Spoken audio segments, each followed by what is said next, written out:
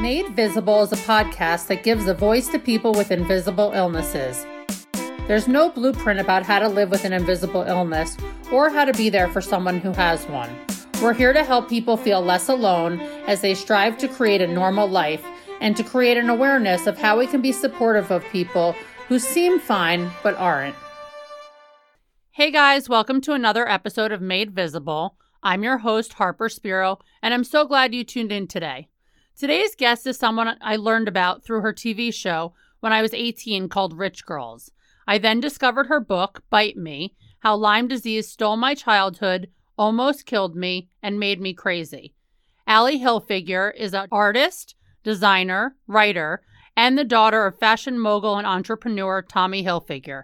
She's taken control of her health in a way that I think our listeners can really learn a lot from. So welcome, Allie. Thank you, Harper. It's great to be here. So happy to have you here, native New Yorker. Yeah, baby. So tell us a little bit about who you are and where you're from, other than New York. Well, I am a sort of a spiritual being experiencing this human thing. And I live in Los Angeles now, born and raised in New York. Went to high school in New York, lived here for my 20s. Where'd you go to high school? I went to the Professional Children's School. Okay, I know the name. Yeah, it's PCS. It's sort of like the fame school, if you will. I was acting on Broadway or off Broadway. It's kind of a little half and half. It was a little half and half at the time, but it was eventually on Broadway. And so I had to go to a school besides Catholic school that would allow me to go to rehearsals and do 8 performances a week. Got it. And so what are you doing now in LA? I am designing. I am raising a daughter and helping manage my husband's art career. Love that. And we'll get into all those things. But let's look back a little bit to you had severe symptoms of Lyme disease when you were growing up. What were those symptoms? Well, I was bitten by a tick when I was 7 years old. And the way that, when we didn't really know that it was Lyme disease, we got the tick tested, but the results came back inconclusive. Doctors said it was growing pains. They said there was nothing wrong with me. I had joint pain, headaches, fatigue.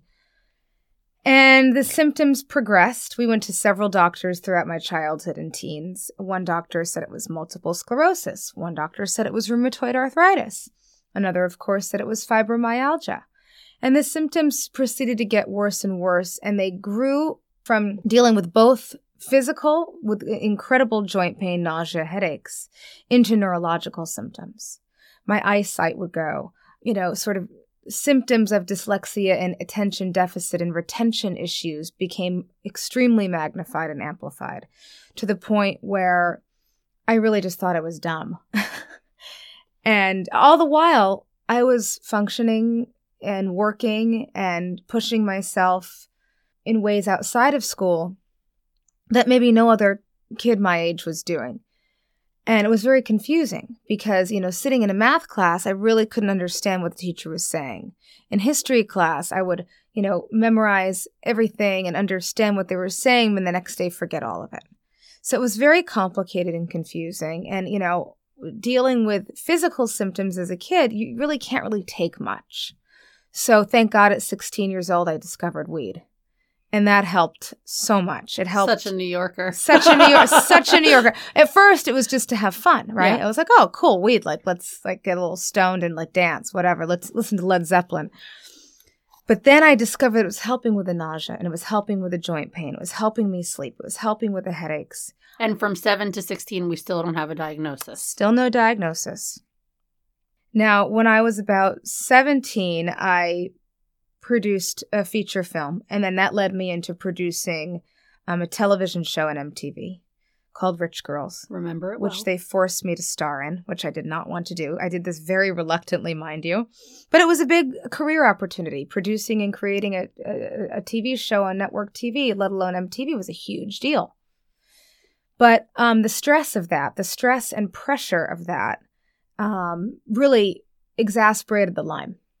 And it was one of those things where it was like the perfect storm. My parents were separating. My mother was going through a tough time. My father was going through a tough time. I was the eldest of 4 kids.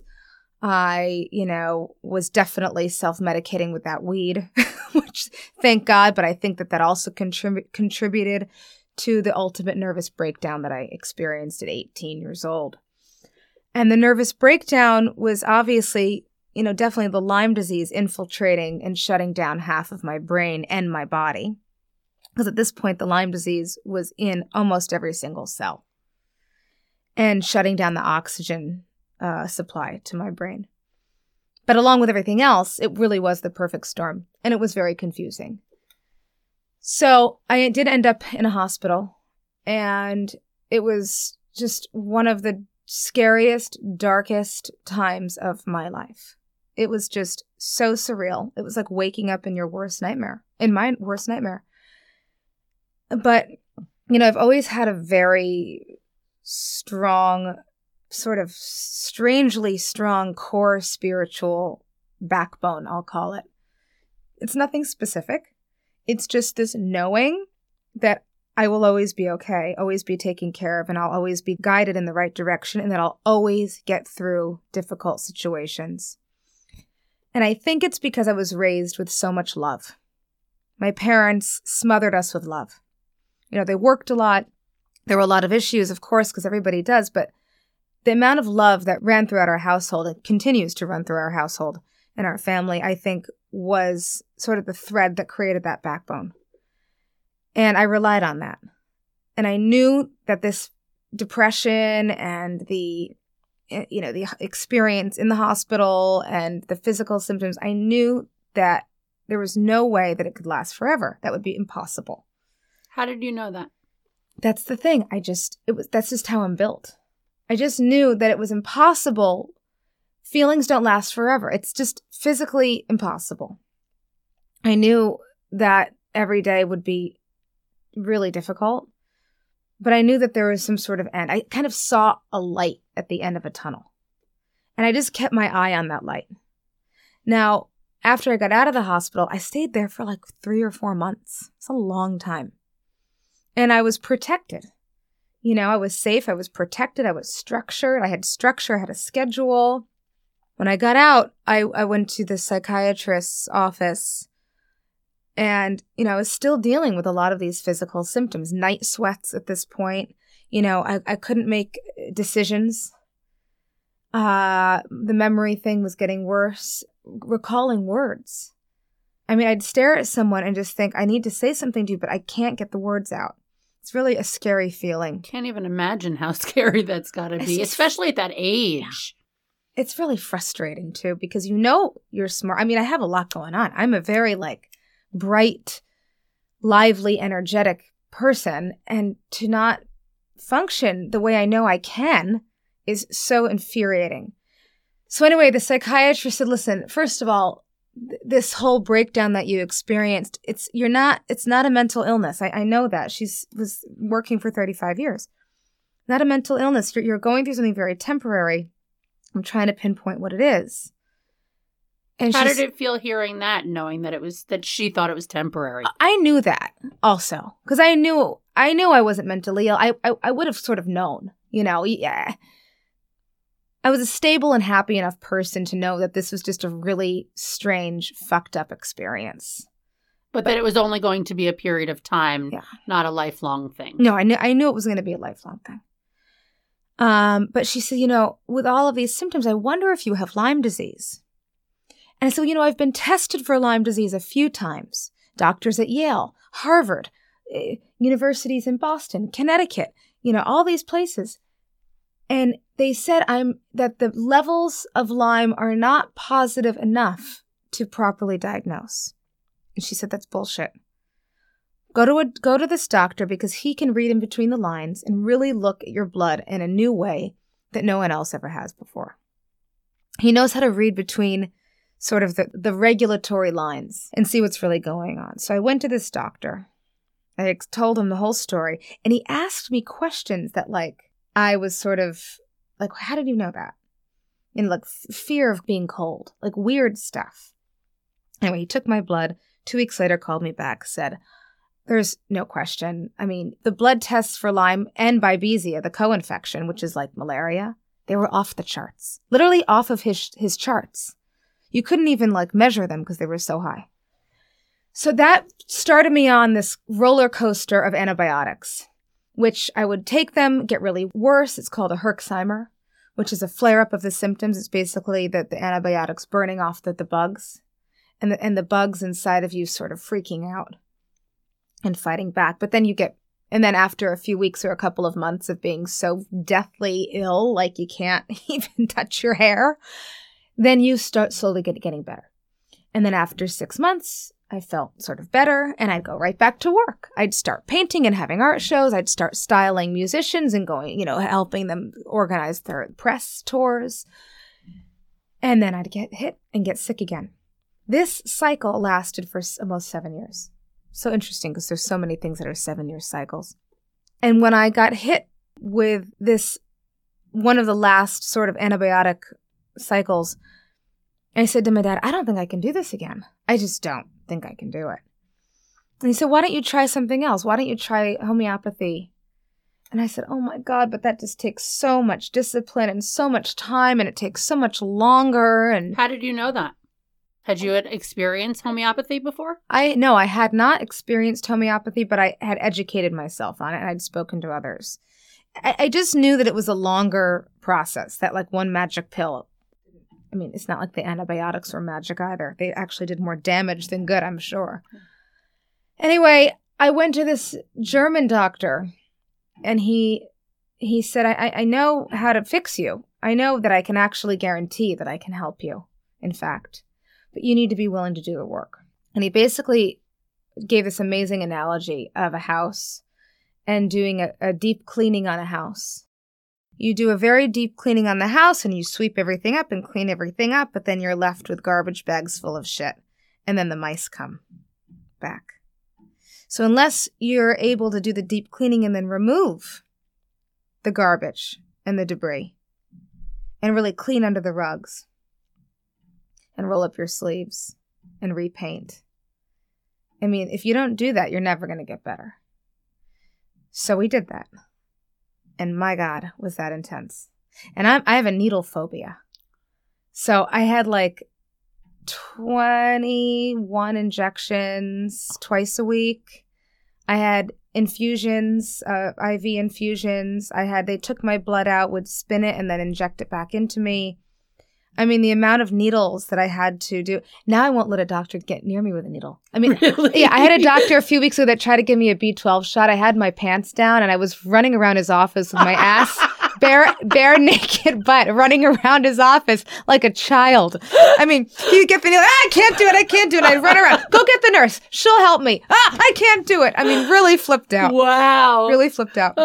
So anyway, the detox process and then the boosting of the immune system, along with homeopathics, diet, lifestyle change, meditation, colonics, saunas, yoga, all of these healthy things, which a 20-something-year-old is just difficult to do. And by the way, from 19 to 29, I was didn't drink a drop of alcohol, didn't smoke any weed, didn't smoke any cigarettes. I mean, I think when I was like 21, I smoked cigarettes. But like, I ate really, really clean. Like, I really was like this 70-year-old yogi hippie woman who was like the cleanest ever. Can you imagine? Well, I think it's just really rare. And I guess the question is, how did you decide to take this path? Did you get rid of all of the medications and stop taking them entirely? Yes. Did this German doctor sort of start this path and then you started digging deeper into it? That's exactly right. The German doctor started me on this path. And I also, and this is what I tell patients today. Are you willing to go to any lengths to get healthy? And do you truly want to be healthy and have a full life? Are you willing to let go of victimhood? Are you willing to live at your highest potential? Are you willing to understand that you deserve to be well?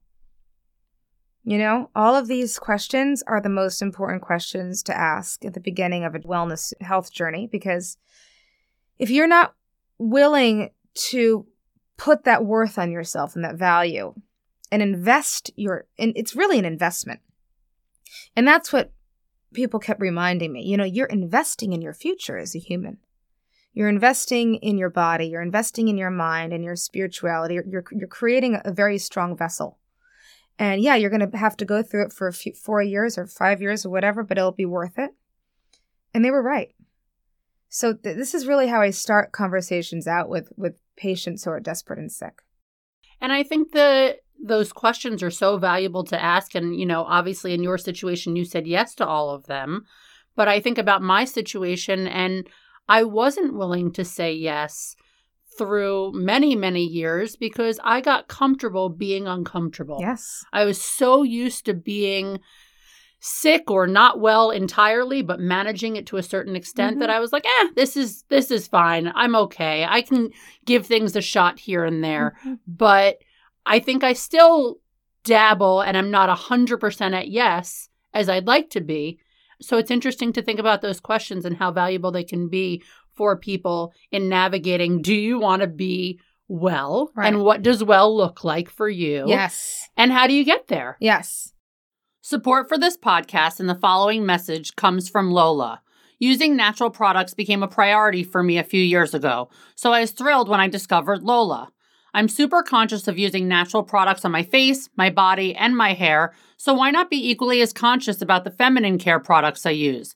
Unlike most major brands, Lola's products are 100% organic cotton with no added chemicals, fragrances, synthetics, or dyes, so I can feel confident that I'm using the safest products possible every month. Plus, with my Lola subscription, the products get delivered right to my door exactly when I need them.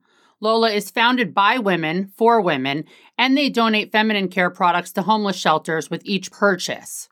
For 40% off all subscriptions, visit mylola.com and enter Visible at the discount code when you place your first order. Again, that's mylola.com and enter Visible as the discount code. So you mentioned how valuable the love in your family was. And I'm curious, given who your dad is, do you think that the treatment that you received from any of these doctors or anyone you saw was different because of who he is? No, I don't. I just think that I got an appointment faster. Great. I got an appointment quicker and I didn't have to worry about how to pay for it, which is something that one of my ultimate goals is to create an affordable and effective treatment.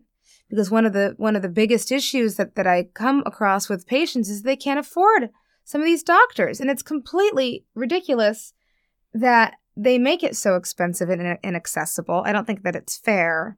But, what I am able to provide from my experience for patients is something for free. And those are different writing exercises, a shift in mental attitude, choices with their diet, choices with the people that they hang out with, music that they listen to, figuring out how to make themselves laugh once a day, figuring out how to incorporate more love into their lives. Falling in love with my husband, that was a huge turning point for me. First of all, I learned how to love myself completely. And that was the first step. I didn't need anybody. I didn't want anybody. I didn't want a boyfriend. I didn't want anything. I love working, obviously. I love designing clothes. So I had this amazing company after the German doctor, and I learned really how to truly, deeply love myself. And I didn't need anything but to design my clothes, have my little fashion shows, and just be happy with my friends. And I loved it. And then I met my husband, and I was like knocked upside of the head. And the amount of love that was brought into my life on top of the love I already had, I believe was truly and effectively healing. And then, of course, the stress of running a company kicked in, and I had a really, really bad relapse. Really, really bad. Oh, my gosh. And it was so devastating because it was right after the last fashion presentation we had at Milk Studios, and Anna Wintour came. She came at the end of the presentation, and I got to walk her through. And she said, "Wow, you've come a long way. Well done." I was like, she laughed and I just buckled down and just sobbed. I felt so like, wow, I validated, And a couple months later, I was rushed to hospitals and they found an aneurysm and I was so sick. My body was just so sick. I couldn't function. And I found Ayurvedic medicine. It went down a lot of interesting paths, and it was great. I mean, it really was great, but I couldn't continue to run the company. And the most difficult part of that was closing the company down. But my husband was right there with me, and he said, it's going to be okay. You'll do it again one day. Let's just focus on getting you well. And we did, and we made the decision to move to California because, the cold and the seasonal change and the mold and all of this was definitely affecting me. And just the stress of New York City. I mean, you walk out the door and it's like, rah! I remember listening to you on the WellBe podcast, and you were talking about going to the Caribbean. Yeah. And you decided that you couldn't come back to New York. And it stood out to me so much, obviously, as a native New Yorker. And then you moved to LA. What was it about New York that was just like, I can't go back there? Was it the sick Allie wanting to go to a new place to become a new healthy version of yourself? Maybe subconsciously. I've never really thought about it that way. But when I was living in Mystique, I thought, I've been going on this roller coaster of getting healthy and then getting sick again for too long. Maybe it has, I do very well in the sun. I do very well. I have more energy. Yeah, I feel the same way. Right. I mean, even going to the grocery store in New York is stressful and overwhelming. And I just intuitively knew that I needed to change something and that being in the sun would not hurt. So I thought, all right, let's just try it. And actually, it was so funny because Steve, strangely enough, got a job offer in LA. And we thought, this is it. This is meant to be. Packed up the car, drove across the country. By the way, I slept most of the way because I was on heavy migraine medication. I mean, I was doing the homeopathic thing, but the migraines were so bad that I needed real meds.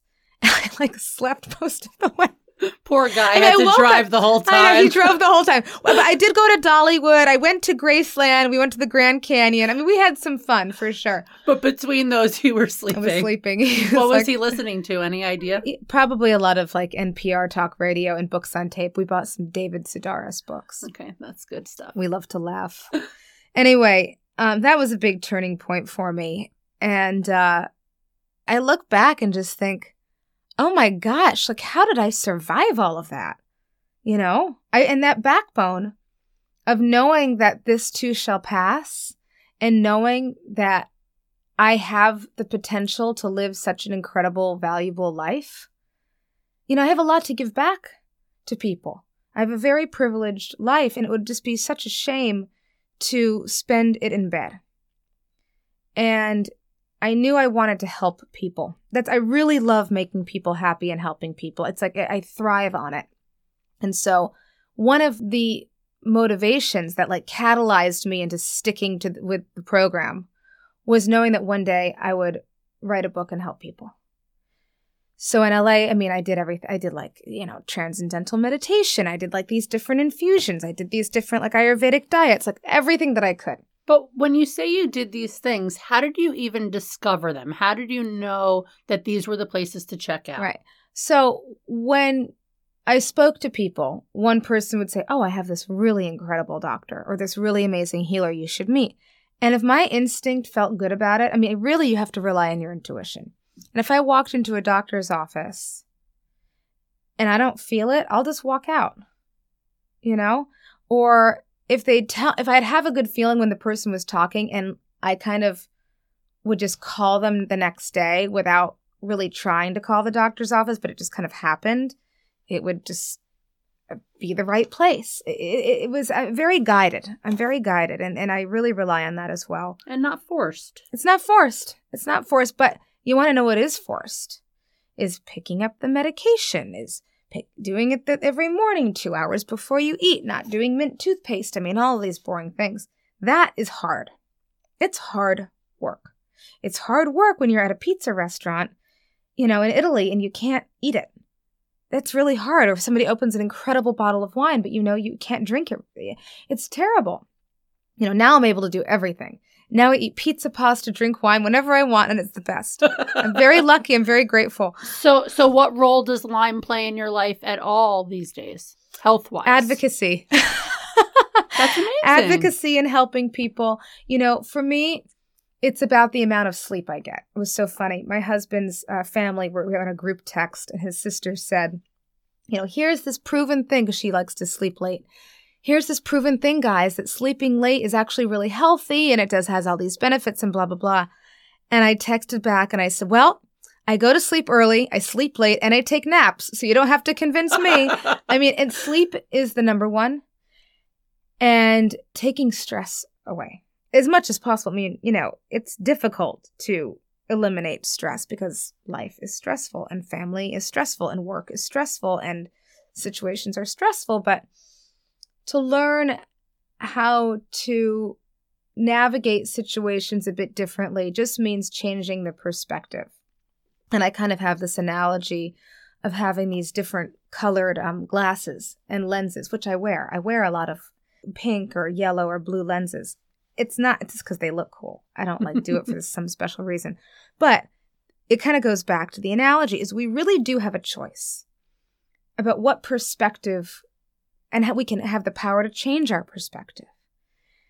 And so if this situation is coming up and it feels a little stressful or a little this or a little that, I think, okay, what can I do to change the lenses? I discovered through also this whole health experience that I really do have the power to change my mental outlook. And it's very simple. Sometimes it means faking it till you make it. Sometimes it means writing down a sentence that you wish was true that really isn't so. For example, I intend and create now that I'm having the best day in my life so far, that everybody is forgiving and kind and loving, and that I'm making decisions that benefit myself and everybody else. Now, whether that is true or not, I am starting to manipulate my subconscious mind. And when I start manipulating my subconscious mind on a daily basis, whether it was, in the beginning it was, I'm healthy and healing every single day. I'm getting healthier and healthier every day. My body is strong and rejuvenating. Even though I did not feel that was the case, I actually started manipulating my subconscious mind so well that it started tricking my body and my conscious brain. So now when people ask the question that you asked, how does Lyme play a role in your life? And, do you still have Lyme disease? Are you Lyme-free? I say, yes, Lyme disease no longer lives in my body. It's no longer welcome. And I live a very healthy, full life. Now, every day is different. In all honesty, every day is different. Yesterday I had a headache. I didn't feel great, but I took a nap and drank some water, and played with my child. So I don't need to bring things to such extreme anymore. And I don't, I freaked out before. If I didn't feel well, I would just flip out and freak out because it was PTSD. And I've gone through something where I did this ozone therapy a while ago, where you basically stick a tube up your ass and fill it with the air. And it was so great. And I had the machine and everything. It was so great. It was so great. It was so fabulous. I mean, I did not like sticking that thing up. Trust me. I was like, breathe. That or needles? Which do you prefer? I would rather the tube. Forget the needles. Anyway, I did it, but it actually flared me up a little bit. So I went through kind of an intense 2-week Herxheimer, and it was really scary. But, it eliminated things I was doing in my life work-wise that I necessarily didn't need to do. It's interesting how your body kind of helps communicate with your body communicates with your brain and starts rejecting unneeded, unwanted things. And I'm very aware of that. I'm very tuned in to what that is. So it sounds like you don't deprive yourself of food these days. Not anymore. And you enjoy life and you do what you want to do. Are there any non-negotiables other than sleep? I can't have too much sugar. So, too much sugar, lack of sleep, too much stress. I don't eat eggplant or tomatoes. I have a little tomato sauce sometimes, but nightshades. I have sometimes tomatoes, but really the eggplant, no. It's the nightshades because they're so inflammatory. So I do stay away from that. And I live a very full life, and I don't do anything in excess, in extremes. I think that's really important. I mean, thank God I'm not like a sugarholic or, an alcoholic or anything like a pot, whatever it is. I'm pretty balanced. You can dabble. I'm lucky, but I think that, on vacation I go nuts. On vacation, I'm like, give me everything. It's so much fun. And then afterwards, I'm like, okay, we're going to tune it down and dial it back. What role does health play in your daughter's life in raising her? I teach her breathing and how to acknowledge how she's feeling and her emotions and to listen to her body. So I don't believe in forcing kids to eat. If her body is telling her that she's hungry, then she'll eat. If it's mealtime and she's absolutely not hungry, if she doesn't want to finish her plate, I do not force. I don't think that's healthy. So my husband and I are very in tune to her rhythm and her needs. And listen, if she's needing to rest and not do an activity that we've planned or whatever, I'll keep her home and I'll cancel. So I think I'm teaching her how to value her instincts, listen to her body, listen to her stomach, respect the fact that she might need to rest some days more than others. And that's okay. When we were talking before we started recording, you were saying that patients get sent to you all the time. Mm-hmm. Can you talk a little bit about what that's been like and why people are being sent your way? Well, people have read my book and they think, oh my gosh, she has the magic secret. She got better. She must know the places to go and the people to see to get better. And really what I speak to them about is this thing of making a decision of whether or not you want to get healthy and being daring enough to look at yourself in the mirror every single morning and saying, I love you. And I'm getting healthier every day, and writing down 5 things that you're grateful for every morning when you wake up and every night before you go to bed, teaching them the writing exercises, making the decision to change their diet, learning how to incorporate meditation. So I start the patients off very slow in terms of, you can't like overwhelm them and be like, you can't eat this ever again. Or you've got to meditate every day. Is this just like sort of being a mentor to them? I mean, You're not like getting paid to do this. No. It's just out of the kindness of your heart and trying to help other people. It's giving back, because if I had known these tools, if I was given these tools early on, I wouldn't have gone through what I went through. Now, some people aren't ready, and that's okay. And some people want the magic doctor and the magic solution and will pay anything to get that. But it's not going to work unless they're incorporating these tools, because these tools that I've learned, these are the magic tools. It is the magic wand. I have it. It's just, are you willing to understand that it is for free? Are you willing to understand that it is very, very simple? And are you willing to understand that you have to do it every single day? So unless they're ready to do that, then I really can't help them. I can send them to the best doctors in the world and they still won't get better. So what's it like when people don't follow that path that you've suggested? How do you feel about that? I say, call me when you're ready. Call me when you're ready. Good luck. I'm here when you need me. And call me when you're... I mean, I have this one woman, I'm not like a mean person, but I was like, call me when you're ready to let go of being a victim. And it was really hard for her to hear. But she put me in touch with her son, and he was ready to hear everything because he was very, very sick as well. But it's hard when it goes neurological and it kind of starts messing with you mentally. That's difficult because your brain is telling you all these things and you have anxiety and you can't sleep and you start going a little nuts. It's like it kind of makes you can make you a little wacky. Yeah. And the things that I'm providing them with, these tools, sound wacky to maybe the sort of average person. But that's fine. They'll learn one day that these are tools that is the magic wand. And I think that there are things that are becoming much more mainstream these days. It's taking time. I mean, I've talked on the podcast about how my mom ran a holistic healthcare center when I was in high school. Oh, wow. And that was so out there in 2001. It was right before 9/11. And it was just like, wait, your mom runs what? What do they do there? Yeah. Reiki? What's that? Yeah. So it was something I was always exposed to and she was always interested in, but it wasn't something we really talked about because it seemed so kooky. So kooky, yeah. And now it's becoming more mainstream, but there's certainly plenty of people who are really resistant and not willing to realize that it can really heal you. Exactly. It can really save people's lives. And not knocking traditional medicine because I think it serves its own purpose, but figuring out what's right for you. Yeah. And I think the questions that you suggested are huge ones for people to consider in figuring out if they're ready to take this path. Mm-hmm. You were interviewed on Goop, and you said you wish people would never blame a patient for being sick. Mm. Can you share a little bit about what your experience was with that and why you said such a thing? Absolutely. Well, it was very scary when you're a child and a teenager and you're not really believed. They think, oh, she's exaggerating, or the joint pain is not that bad, or I'm sure she could function, or I'm sure she can do this or that. Or when I kept getting sick in my 20s after going on treatments, and I'm sure people were like, my God, can't she just get better already? Can't she just buck up and just get over it, get on with it? And of course, that was going through my own head.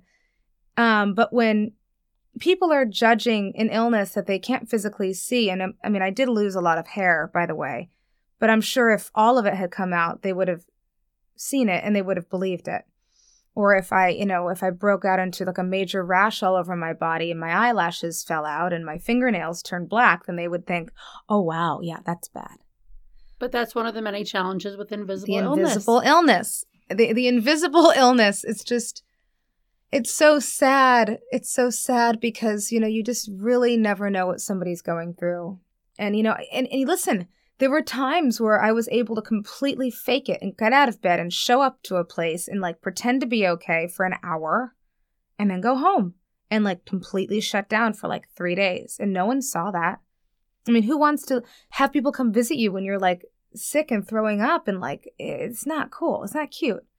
So for somebody to not believe a sick person is one of the cruelest things I have ever heard of. So, I think that's going to eventually change in our society, since particularly Lyme disease is it's actually the fastest growing infectious disease epidemic in our country right now. It is a true epidemic. It was faster growing than AIDS was in the 80s. So it's a big problem we're having, and the doctors are not as educated. The tests are very archaic. There is no pharmaceutical out there that it's like a one cure all. And people are sick and scared and suffering and desperate. And I'm glad that I have the book to offer them some hope and a little laughter, because I wrote it in a very humorous way. But some tools and some solutions to help sort of see the light. And showing them today, being a power of example. Me going back into designing now, I have my little collection, Series 8. It's very small. It's very manageable. But to show people that I'm doing what I love, no matter what. And I really did get through the darkness. And even if I'm not having a great day, it's okay. That's normal. Nobody has perfect days. But that I'm able to still do what my heart loves. And everybody can get there. You can get there. It takes a lot of work and a lot of time. It doesn't necessarily have to take as much money as my family spent, by the way. I think the people are going to think, oh, well, of course she's fine now. Of course she's living that great life because her family had so much privilege and they could go to any doctor and afford any treatment. But there are treatments out there. Local homeopaths. Diets you can do.